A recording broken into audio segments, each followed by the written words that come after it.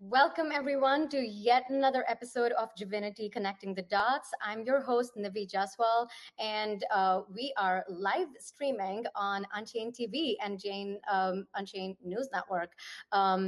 We discuss on connecting the dots all matters relating to public health, planetary health, and today we have a wonderful person, my dear friend, Glen Merzer, with us. Glen, welcome to the show. How are you doing today?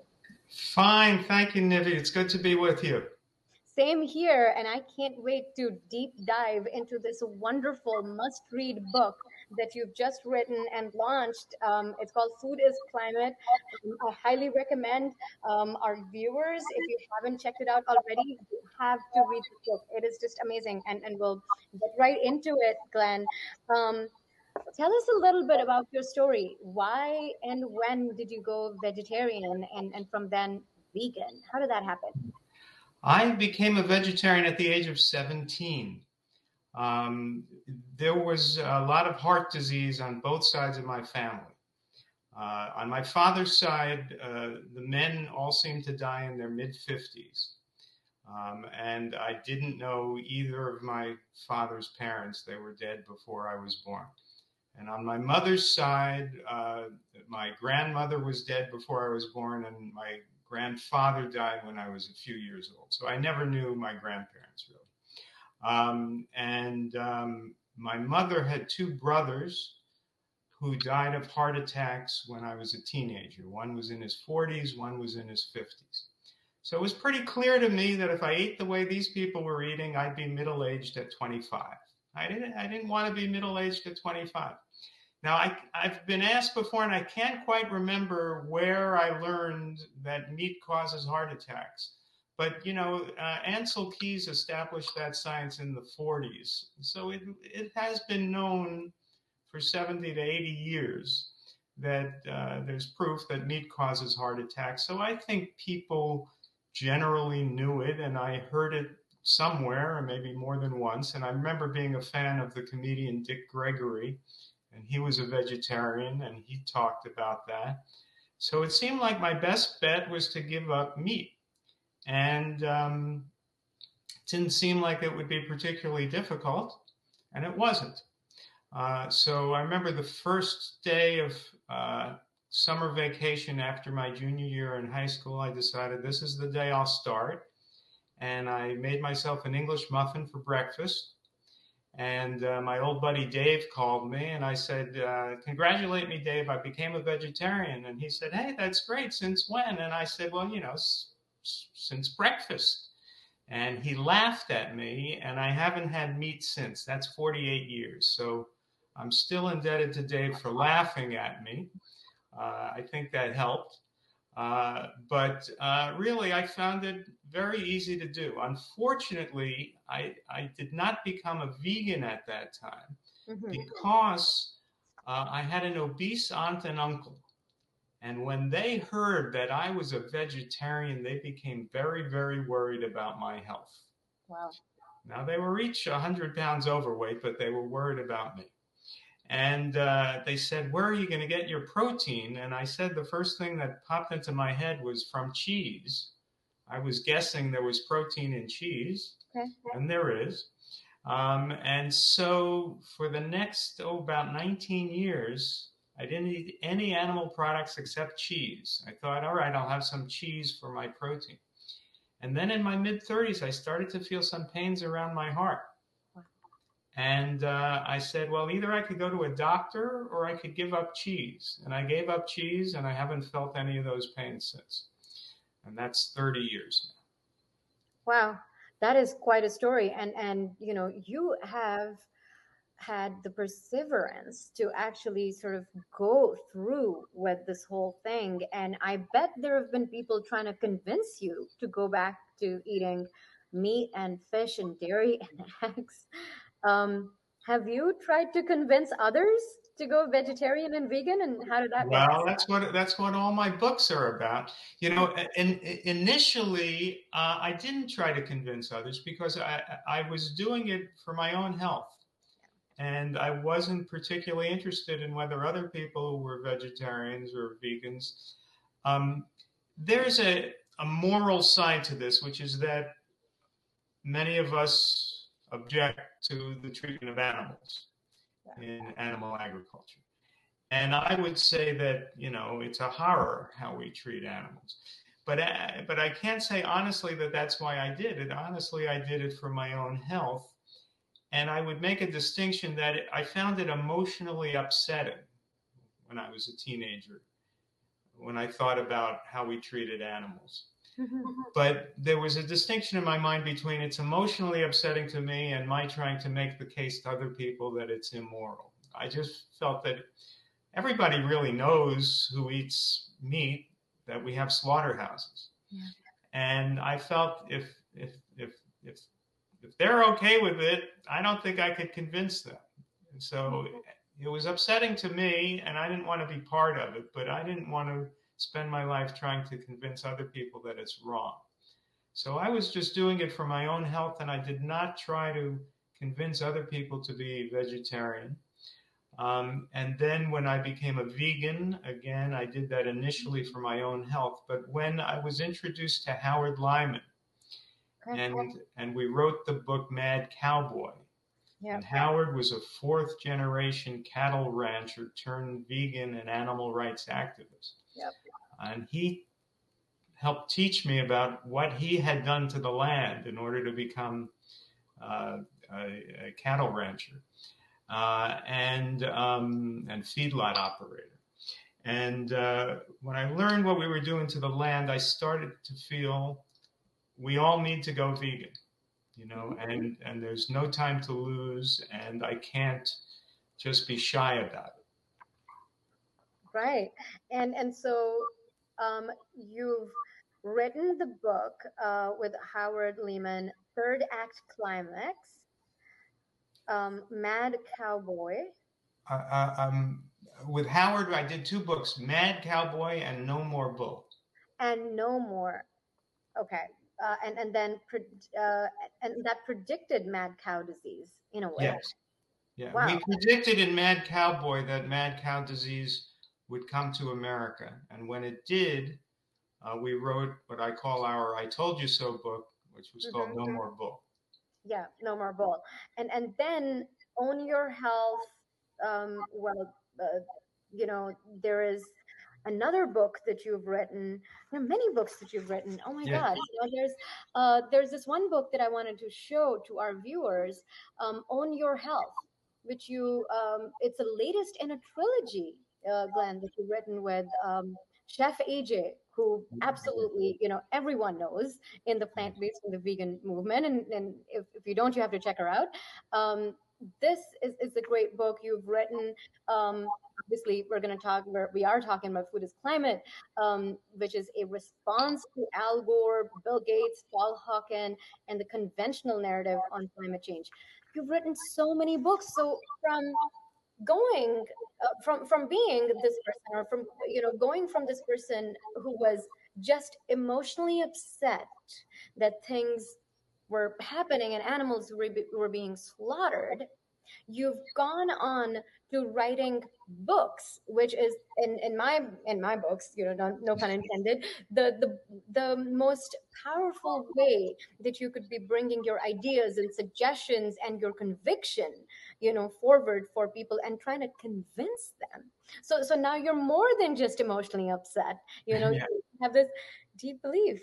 Well, there's a climate emergency now. And my analysis is that there's no way to solve this climate emergency without a global transformation to the vegan diet. And so now it's a cause, and we all have to join in, and there's no time now to be shy about being a vegan or the need for other people to be vegan. Right, exactly. Before we go there, I was told initially when we were chatting that you have done stand-up comic in San Francisco, and you've been a playwright, and now of course you're an author. You performed at Broadway and Kennedy Center, and wrote for network television.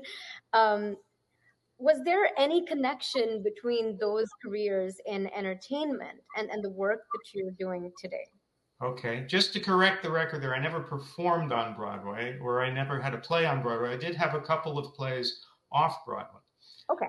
I performed at the Kennedy Center in one of my plays. Okay. Thank you. So the question is there a connection between that and the work I'm doing now? Yep. Well, in that I learned lessons as a stand-up comic and as a playwright about how to capture the audience's attention. And you know, as I write books, I have to ask myself all the time, is this interesting to the audience? Will the audience want to keep reading? Just like as a playwright, you want the audience to stay in the theater and not walk out, you know. And when you're a stand-up comic, you want the audience laughing. Yeah. So I have my audience in mind all the time as I write. Right. And there have been, you know, other instances as well that you've mentioned, you know, in other interviews and in our conversation before that impacted, you know, your journey as an author. And you know, and there's some stories, and I wonder if you could share the story of how your parents saved each other's lives with our viewers. I thought that was a formative story. I tell that story in Own Your Health. And one note about Own Your Health, I tried in Own Your Health to write the funniest book ever written on nutrition. Now, when I say that, I don't feel that I'm bragging because it's a very low bar. I mean, there are some great books on nutrition like The China Study by T. Colin Campbell, Prevent and Reverse Heart Disease by Caldwell Esselstyn. These are great books. They're not remotely funny. So, you know, there aren't too many funny nutrition books, but I try to write one.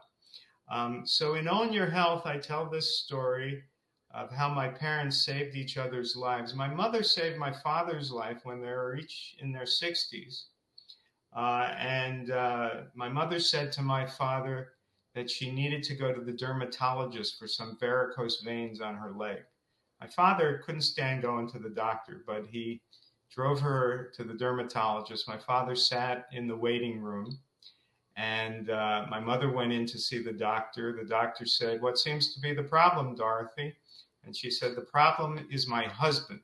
He's in the waiting room. Go get him, please." So the doctor went out into the waiting room, said, "Irving, please come in here." Brought him in. As soon as my father entered the office, my mother blocked the door and said, "Look at that thing on his cheek. Look at that. He refuses to go to the doctor." And the doctor looked at this dark, irregularly shaped mole and said, "We're going to have to biopsy that." And he biopsied it, and it was melanoma. It would have killed him, but they got it early enough. He was left with just a small scar on his face. He lived for another 25 years.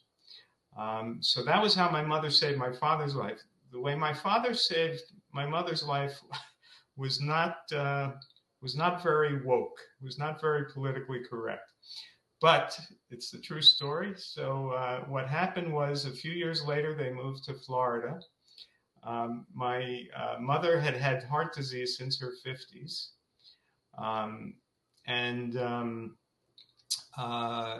When they moved to Florida, my mother got a cardiologist who was actually the son of her childhood friend.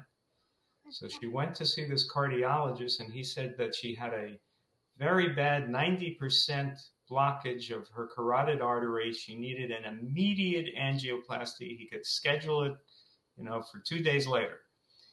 And my father said, "Don't do it. He's just trying to make money. He'll kill you. Don't do it. If you do it, I'll divorce you." So the doctor naturally got furious and said, "He's not a doctor. Who are you going to listen to, him or me?" Right. And my mother said, she was in a tough position. She said, "You know, I don't know. I don't want to get divorced. We just got new furniture." And so she declined having the immediate angioplasty. And my father said, "Talk to Glen about what to eat." And I got my mother, I can't say I got her to be a vegan, but she She pretty much gave up all kinds of meat, maybe occasionally had a little bit of fish, and Yeah. she ate more fruits and vegetables, and she was on a more low-fat diet, and she lived to a few months shy of 99. Wow. So she lived another 30 years without that, and with no cardiac events during that time, no strokes, no heart attacks. So, did she really need that immediate emergency uh, angioplasty? Clearly not. Now, the doctor was not out of line in the sense that he was practicing the standard of care. Almost any other cardiologist in his position would have said the same thing. But it just shows you that even when there's seemingly good reason to get an emergency angioplasty, you're still better off going on a low-fat, plant-based diet. And what cardiologists do wrong is they don't even bring up that alternative, most of them. That should be the first thing they talk to patients about. Go on a low-fat, plant-based diet, and if that doesn't work, we got this angioplasty thing we can do. But of course, if they did that, their incomes would go down. Right. Yeah. Follow the money. Right. And unfortunately, our healthcare system has been set up, and sometimes it's not even the healthcare provider; it's the insurance company and the powers that be behind them that seem to be holding the strings. To their practice. I do know that American College of Lifestyle Medicine and a lot of other organizations that endorse and support a whole food, plant-based approach to nutrition, in addition to some other levers that you can pull, stay fit and move about, that do not abuse substances like tobacco cessation, and they focus on those programs as well. That they're working very hard to ensure that nutrition gets included into the toolkit and the circle of Yeah. care that is offered to patients, and that patients should have an option to be able to choose a nutritional protocol over a pharmacological or a surgical protocol. So, courtesy a lot of, pioneers and people that have done work in this field, including, yourselves. I think that enlightenment seems to be dawning upon us. But I wanted to talk to you about a particular individual, with whom you've partnered, collaborated, written books, Chef AJ, who is a wonderful, wonderful person. Tell us, Glenn, what role did Chef AJ play in your book writing career? She played a significant role because when I wrote Mad Cowboy, I thought of myself primarily as a playwright and screenwriter. And I thought, well, all right, I'll do this once. I'll write a book. It was a lot of research. And at the time I wrote it, most of that research I was doing by reading books and even going to the Smithsonian Library in Washington, D.C., because there wasn't so much research that I could do online at that point. And so there was just a ton of research and writing to write that book, as well as interviewing Howard. And I thought, okay, one book and I'm done. And then Simon & Schuster offered us in advance to write a follow-up book, and I thought, okay, 2 books and I'm done. So after we did Mad Cowboy and No More Bull, I thought, okay, I'll have 2 nonfiction books. And then AJ had written a draft of her book Unprocessed. And so she had written the first manuscript, and she asked me if I could help her revise and improve it. And I said, sure, I'll look at it and I'll give you notes. I said, I don't have time to do it myself, but I'll give you notes. And she said, what do I want for that work? And I said, give me a dozen blueberry muffins. And she gave me a dozen blueberry muffins.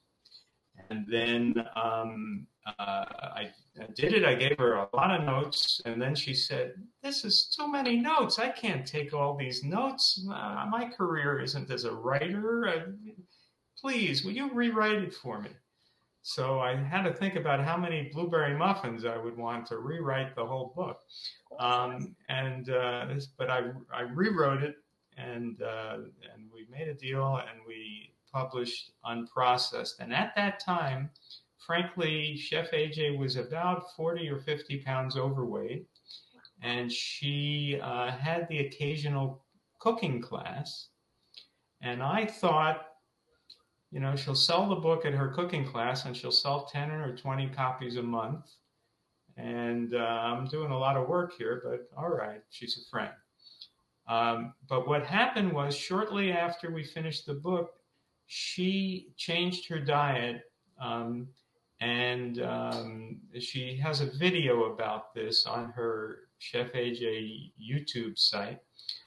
What she did was she needed to eliminate nuts and seeds and certain other, maybe avocado, certain other fatty foods. And these are perfectly healthy foods, but if you're overweight and you're having trouble losing weight, nuts don't help.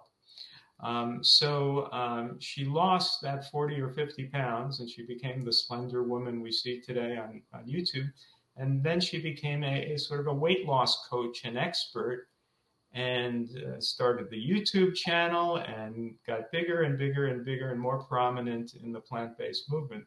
So I was very lucky that I had collaborated with her on Unprocessed. And this year we're going to have published our 10-year anniversary edition of Unprocessed. Wow. AJ is adding 30 new recipes, and it'll be coming out early in the spring. She got me back into book writing, and then after that, she did a draft of her book, The Secrets to Ultimate Weight Loss, and again, she came to me to help her revise it, and so we did that one. And I started to realize that this is something I like to do, and to spread the message, and it kind of keeps me young to keep feeling I could write more books. Yes, and it's such a wonderful story, because it sounds like both of you had a really significant role to play in each other's lives, you know. She sort of inspired you to continue on with your book writing career, and obviously, you know, your influence around her, you know, diet has, you know, gotten her to a very healthy place. Yeah. And yeah, so, but you know, here's the thing. It's like, why do you think nutrition is considered a controversial field, right?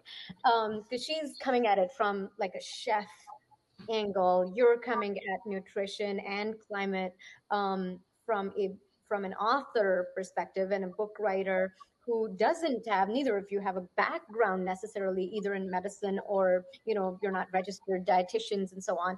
And it seems to always, you know, be some kind of a raging debate between animal-based and plant-based diets in terms of health outcomes. Why do you think that is? Well, as I argue in Own Your Health, we're made to think that nutrition is a controversial field, and the media helps promote the idea that, gee, there are so many conflicting nutritional studies, what can we possibly believe? When the truth is that it's settled science. And the controversy is mainly in the media, and because there are authors who are trying to capitalize on people's bad habits, and so they write books about how meat is healthy and so forth. But the truth is, when you look at the science, all the science is on the same side, and it's very much the same with climate change. Mm-hmm. You know, all the serious scientists agree that we are heating up the planet with greenhouse gases, and there isn't a serious scientific debate. But you'll hear in the media, some people say it's a hoax and so forth. So when it comes to nutrition, we've known for 70, 80 years that meat causes heart attacks, that saturated fat and cholesterol cause heart attacks. We've seen how on the fatty Western diet, there's a terrible problem with obesity, and there's a terrible problem with diabetes, and there's a terrible problem with cancer. And you mentioned before the plant-based doctors, a growing movement of plant-based doctors. These are doctors who, for the most part, were not taught about nutrition in medical school. Most doctors learn nothing about nutrition in medical school, but they all independently came to the same conclusion, that they had been trained incorrectly, that if they did their jobs the way they were being trained, they wouldn't be talking about nutrition. But they learned the same truth, which is that a low-fat, plant-based diet will protect your health in countless ways. Get you to your optimal weight, protect you from cancer, protect you from diabetes, give you more energy, protect you from inflammation. In every way, the low-fat, plant-based diet is the ideal human diet. And so when people think it's controversial, it's been made to seem controversial by the media and by some authors who defend the paleo diet and all of the caveman diet and whatever nonsense they come up with.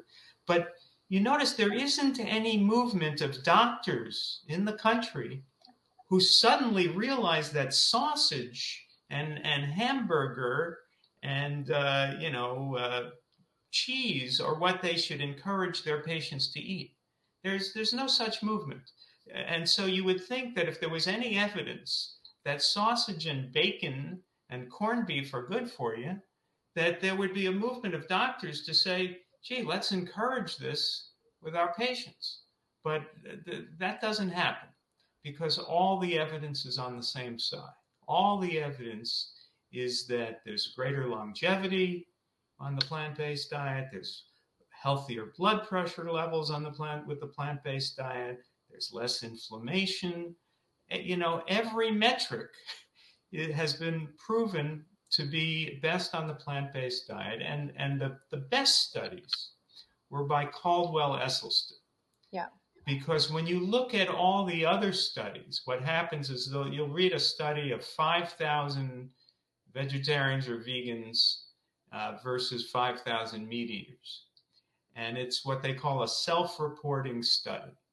And in these self-reporting studies, people, it's what it sounds like, they report what they ate, and they don't always remember accurately.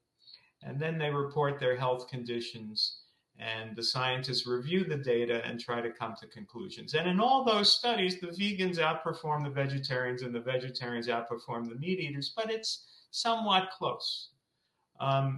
Because those vegans might be having vegan donuts and soda pop. All those things are vegan. So just because you're on a vegan diet doesn't mean you're on a healthy diet. Esselstyn, on the other hand, who worked with patients with severe heart disease, he put them on not just a vegan diet or a vegetarian diet. He put them on an excellent diet. He put them on a low-fat, plant-based diet with no oil, no sugar. And so he took people who were really at death's door with severe heart disease. He got them to eat correctly. And they had tremendously positive health outcomes and are, for 10, 15, 20 years would have no cardiac events, whereas the few patients of Dr. Esselstyn who were not compliant with his diet, they had far more cardiac events and worse health outcomes. So that proves it. It's just positive. Yeah. And Glenn, that's a very powerful message, that the confusion around nutrition is fabricated. And obviously the media is the vehicle for, persons with vested interest, industries with vested interest. And I'm just guessing that even the authors that choose to write about these high fat, low carb, alternatives and seed the seeds of confusion with the public at large. It's as Dr. Campbell says, follow the money, and a lot of other doctors, in the plant-based movement have suggested that. And obviously the clinical work done by Dr. Esselstyn proves the point that food is indeed a key to healthy life. And your book says that, and it goes, one step further. It says food is climate.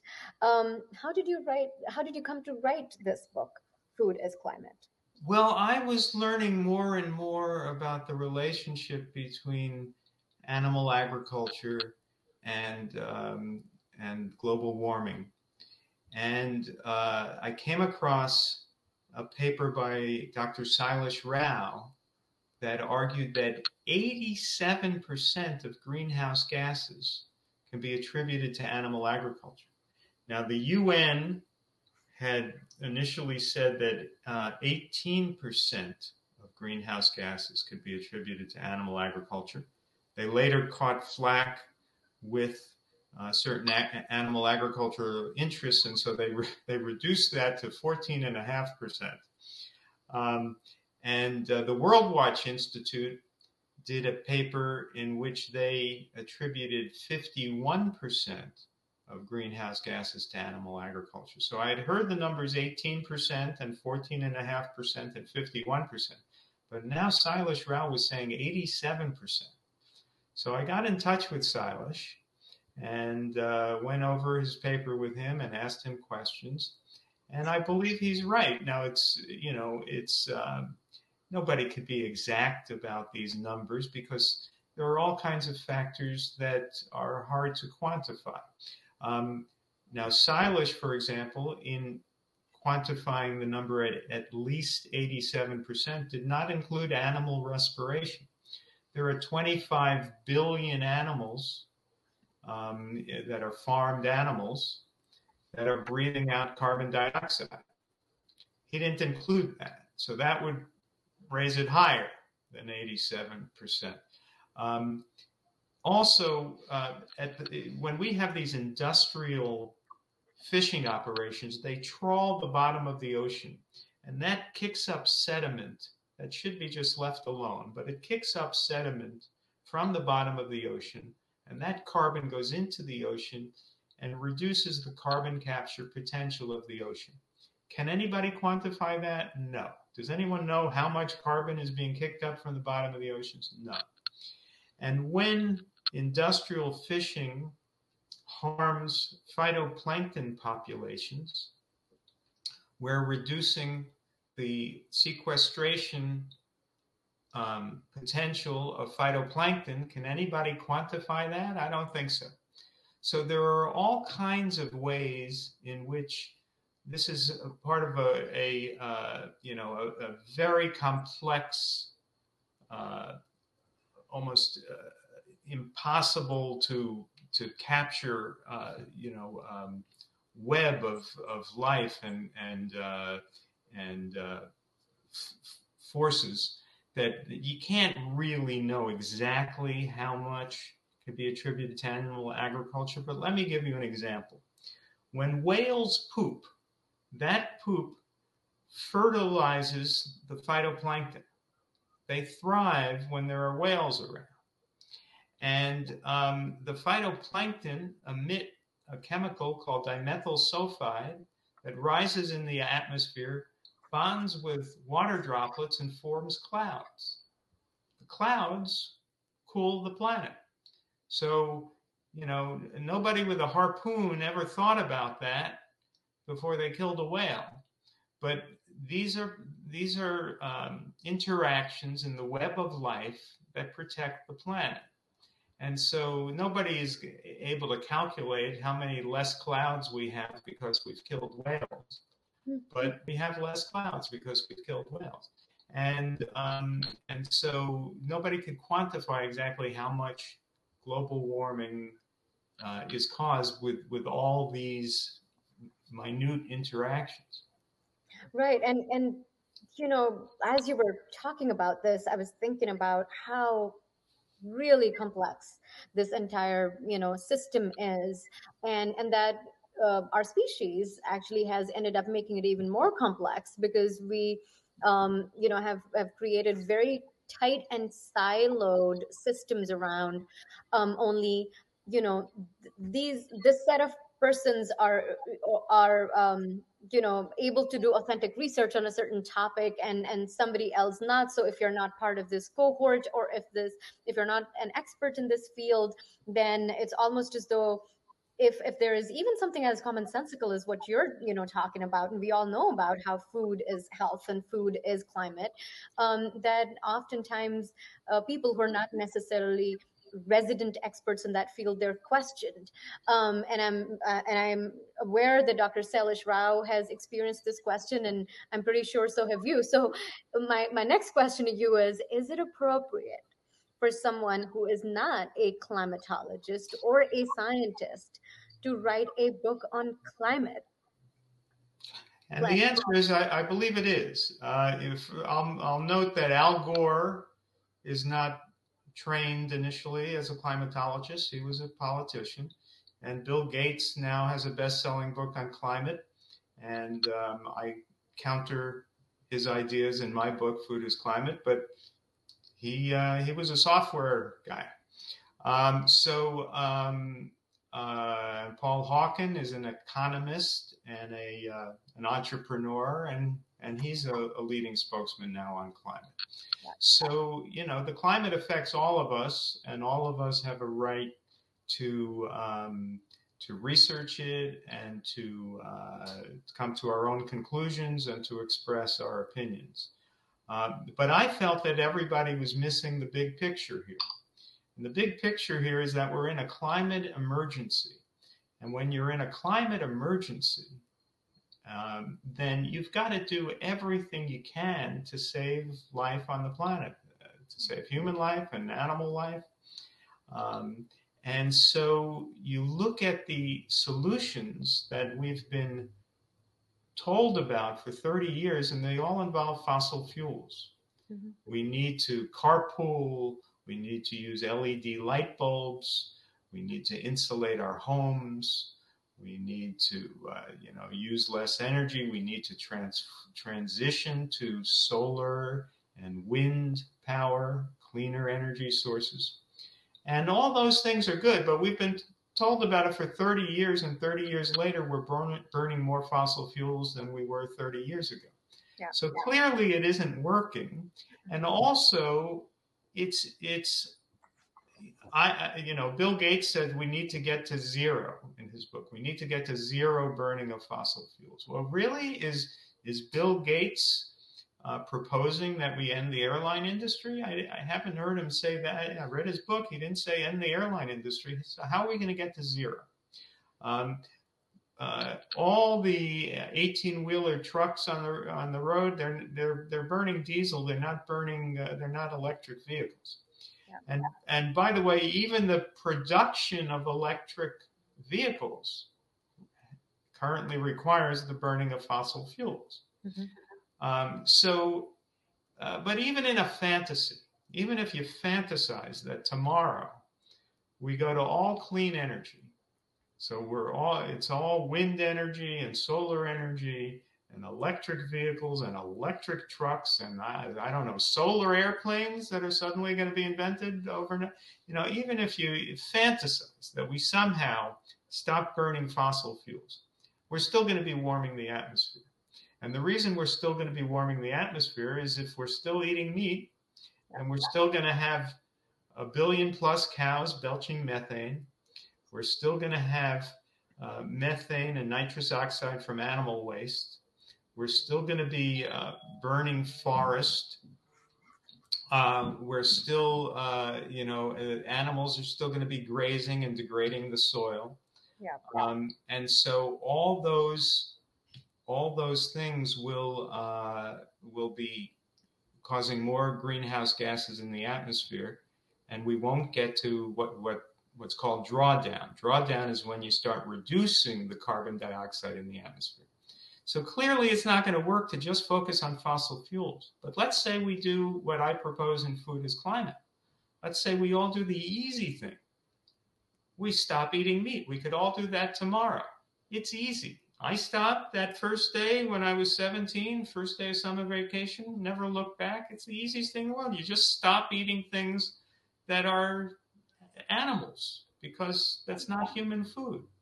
And I don't even understand, frankly, Nivi, I don't understand why people think it's normal to eat cows. Does anybody look at a cow and get hungry? It's just preposterous. So let's stop doing this preposterous thing of eating dead animals, which all the science tells us is not in our interest. It's just preposterous. It makes no sense. Yeah, It causes inflammation. It's bad for our health. It causes heart attack. If we all stop doing this preposterous mistake, we stop making this preposterous mistake, we all stop eating animals, then all that land that's being used for grazing, that is 37% of the non-ice land surface of the earth, we can rewild. And half of it will go back to forest, and the other half will be grassland and some mix of vegetation and grassland. And Silas Rao's paper that he did with a scientist named Atul Jain showed that if we rewild all that land, we're going to get back to pre-industrial age levels of carbon dioxide in the atmosphere. We will solve the crisis. But there's more we can do on top of that. If we stop eating fish, then we're going to have healthier oceans and phytoplankton populations, and more clouds in the atmosphere.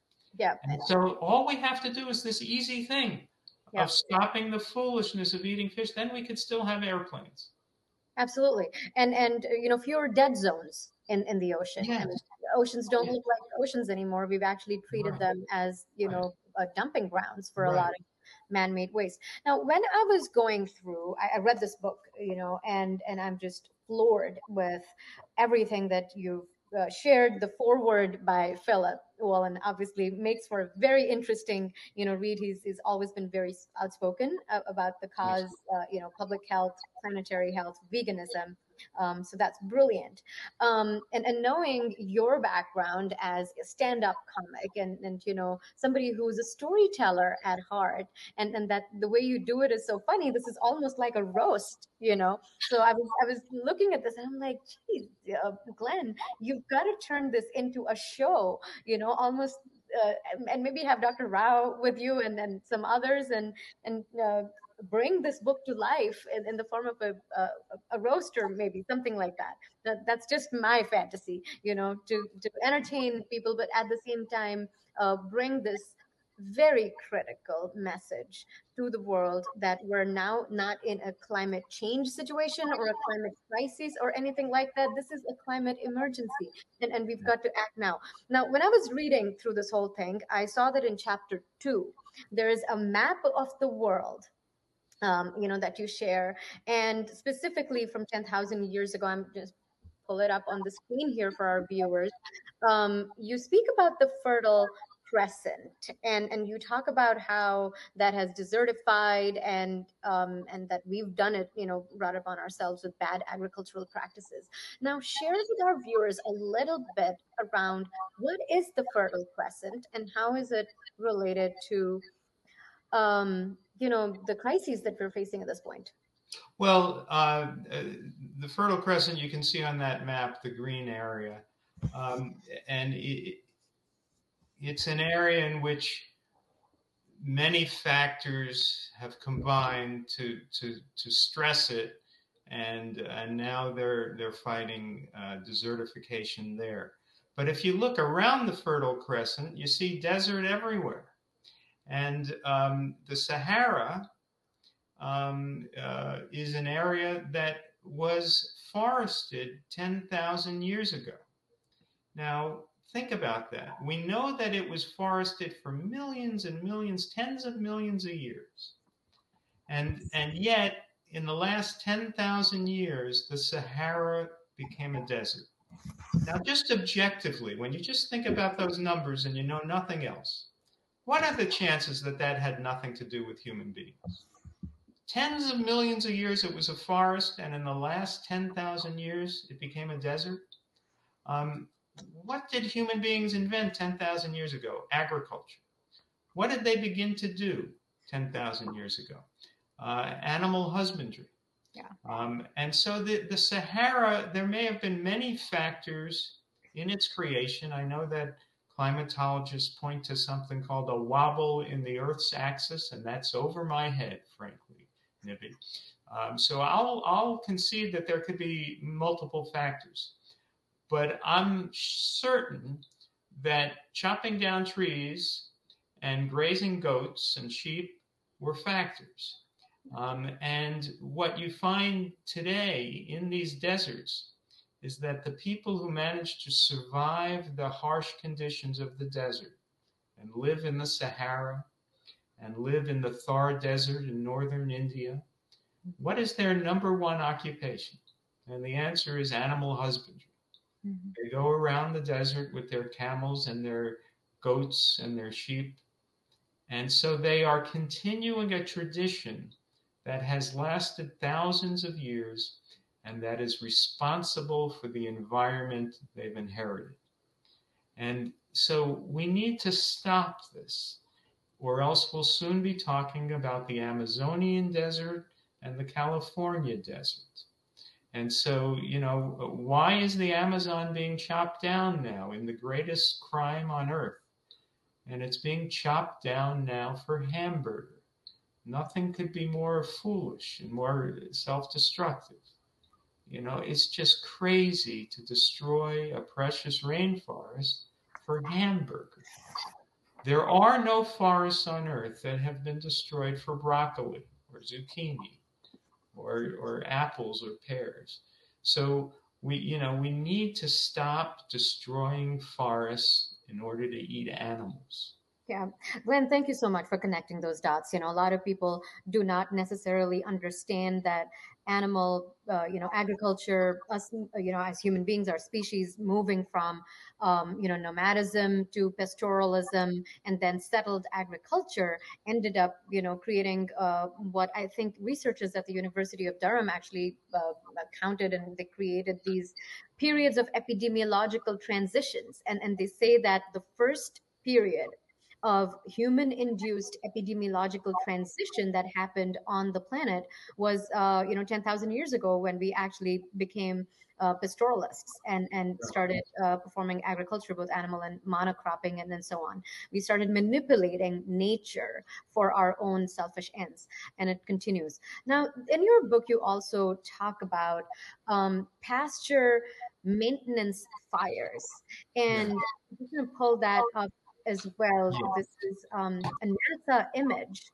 that you've shared, and boy, you've seen all of those fires, and frankly very scary. But tell us, educate us.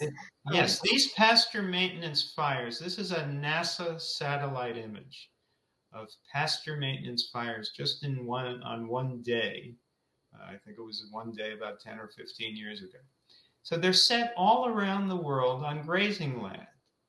And the basic maintenance that ranchers use is that they let their cows graze the land, and anything that the cows don't eat, any bushes and shrubs that start growing, they burn them. And this has been going on for thousands of years, and I would argue was probably one of the sources of the deserts we see in the Middle East. Again, nobody measures how much carbon goes into the atmosphere with pasture maintenance fires. When I told you that Silas Rao estimated at least 87% of greenhouse gases from animal agriculture, even Silas couldn't factor in pasture maintenance fires because nobody measures this. Nobody knows how much carbon goes into the atmosphere from these fires. So that's another reason why the numbers could be strikingly higher than 87%. These fires are considered by the IPCC, the Intergovernmental Panel on Climate Change. They are considered, quote, part of the natural carbon cycle. Now, who made this part of the natural carbon cycle? This is something people are doing. Just like it's not part of the natural carbon cycle when 1 billion plus cows are belching methane and are exhaling carbon dioxide. That's too many cows, and we have too many pigs, and too many sheep and so forth. So, it's not, yes, there's a natural carbon cycle when you have animals breathing and you have trees engaging in photosynthesis. But when you chop down 3 trillion trees, as humans have, there used to be 6 trillion trees, now there are 3 trillion, and you increase the population of ruminants, then there's no natural carbon cycle anymore. There's a skewed carbon cycle. And Right. the pasture maintenance fires are another part of the skewing of any natural carbon cycle. Yeah. So those maintenance fires, if you notice that a lot of that red is near the deserts. Hmm. And so these are causes of deserts. And we have to stop this. And so, again, if we restore the grazing land, we rewild the grazing land, we stop these fires, we're going to stop all that carbon that goes into the atmosphere from the fires. We're going to help the soil, and the soil retains twice as much carbon as the vegetation above it. And we can save the earth, but we have to stop animal agriculture. Absolutely. And it sounds like, that even the Fertile Crescent, which used to be fertile at one point in time, well, it isn't fertile anymore. We know that, that gave way to what you see, these bald patches, through the center of the earth. And we call them these major deserts. And with all the pasture maintenance fires, it sounds like we'll have some more deserts. We have more deserts in the making. And we haven't even solved this whole problem of nutritional insecurity and world hunger. And if there's increasing desertification, and with whatever's left we just plow those things down to produce more meat, that is, as you said, the most irresponsible thing to do for our own species. And I think, Glenn, the planet's going to survive. It'll just spit us out as a species. That's the risk and the fear. And so when we look to solve this problem of the climate emergency, if we focus on fossil fuels exclusively, then we're focusing on something that has some social good to it. There is social good to flying on airplanes. There's social good to cooking. There's social good to warming your homes. There's social good to manufacturing. Now, all those things can be improved and made more energy efficient and so forth, and maybe we could reduce our flying and we can carpool and so forth. But all those things have social good to it. And so to focus on that, you're fighting against the need of human beings to warm themselves, to feed themselves, to transport themselves. And it's a very, very difficult fight.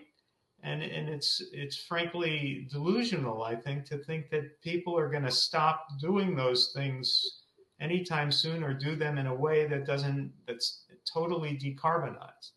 Yeah. Whereas if we stop eating meat, there's no social good to meat. We're talking about, this is an industry, animal agriculture, that creates pandemics. We're experiencing one now because people eat animals. Creates pandemics, destroys forests, destroys biodiversity, destroys human health, creates air pollution, creates water pollution. There's no social good to eating animals. It's entirely negative. Every effect of animal agriculture is detrimental to the earth and to humanity and to the animals. There's no social good whatsoever to animal agriculture. So let's focus on the thing where we get multiple benefits. If we stop animal agriculture, we get a world of benefits: our health, water quality, air quality, climate, the animal welfare. Whereas when we focus on fossil fuels, in a sense, we're fighting against our own interests here, which, it's going to be more difficult to transport ourselves and more difficult to heat our homes and so forth. And I'm not saying that to defend the fossil fuel industry. We need to transition to clean sources of energy. We need, we shouldn't be manufacturing junk and creating mountains of plastic and polluting the oceans with plastic and so forth. I'm not dismissing fossil fuels from the equation, but to focus on it exclusively when it is the smaller part of the problem, that's the mistake. Absolutely. We need to focus first on the major part of the problem, which is animal agriculture. Yeah. And meanwhile, yes, transition away from fossil fuels, especially coal. Right. And certainly cap those oil wells that are leaking methane, of course. Yeah, yeah, and thank you, because you've obviously shared what these gentlemen, why these gentlemen, these three people, who've written about climate change, written books on them and become veritable experts, why they're missing the bigger point, and by focusing on what definitely is something that we need to work on is not the entire solution. But then recently, I came upon this news. I'm just going to share it on the screen as well, where Bill Gates says that rich nations should shift entirely to synthetic beef. Your comments, Glen? I think all nations, rich and poor, should shift entirely to no beef. I eat no beef and I'm fine. And I know many thriving vegans like yourself who eat no beef and we're fine. So why do we have to knock ourselves out trying to think of, synthetic beef and lab beef and whatever this is? Look, synthetic beef, it will be better for the climate than eating cows and having cows graze on the land. So I'll give them that. But why not promote health? If we're talking about lab-grown beef, which would be an energy-intensive process, if we're talking about that, then it's essentially meat grown in a lab, and it's going to be just as unhealthy as real meat. So I can't endorse something that's unhealthy. Would it be better for the climate? Yeah, but it won't be better for your health. And then there are the products like the Beyond Beef and the Impossible Burger. Now, this is much better for the climate, again, much better for the environment than eating real meat. So this is an improvement. And I'm sure that if you eat one or two of these burgers a year, you'll be fine. But they're not particularly healthy because they're made with coconut oil. So I'm not going to eat any of them, and I'm not going to endorse them in my books. But you can make a very healthy plant-based burger using beans and grains and mushrooms. So why do we have to have all these processed ingredients, coconut oil and soy protein isolate and all these things? Yes. You make a burger using beans and mushrooms and rice and lentils, and you can make a great burger. Plenty of recipes for that. Absolutely. And there are 65 whole food, plant-based, minimally processed, low-fat recipes, Glen, that you've offered a compilation of in your book. And I've been trying some recipes. They're towards the end of Glen's book. They're called Healthy Climate Recipes. Obviously, Chef AJ's name right there, leading the brigade of these amazing plant-based chefs. I made what was a 2-ingredient pizza crust, and I just, I used brown rice flour in it as well, a little bit, and so it looks browner than probably what it should, if I had followed the recipe to the T. But I broke this up, and now these are crackers. So they're just so tasty, and I know that there are more recipes that people, more than just these 65 recipes that people can get a hold of. Tell us about that. Yes, I'm offering a bonus offer if for anyone who purchases either the paperback or the Kindle or the audiobook of Food is Climate. just put bonus in the subject line and send an email to foodisclimate@gmail.com. And I will personally send you a bonus file of 25 additional low-fat, plant-based recipes. That's in addition to the 65 that are already in the book.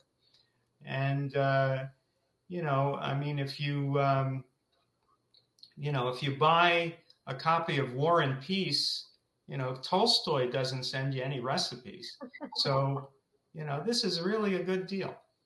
Absolutely. This totally is. And right after we're done with our live stream, I am going to shoot out that email to you, Glen. Glen Merzer, author of Food is Climate.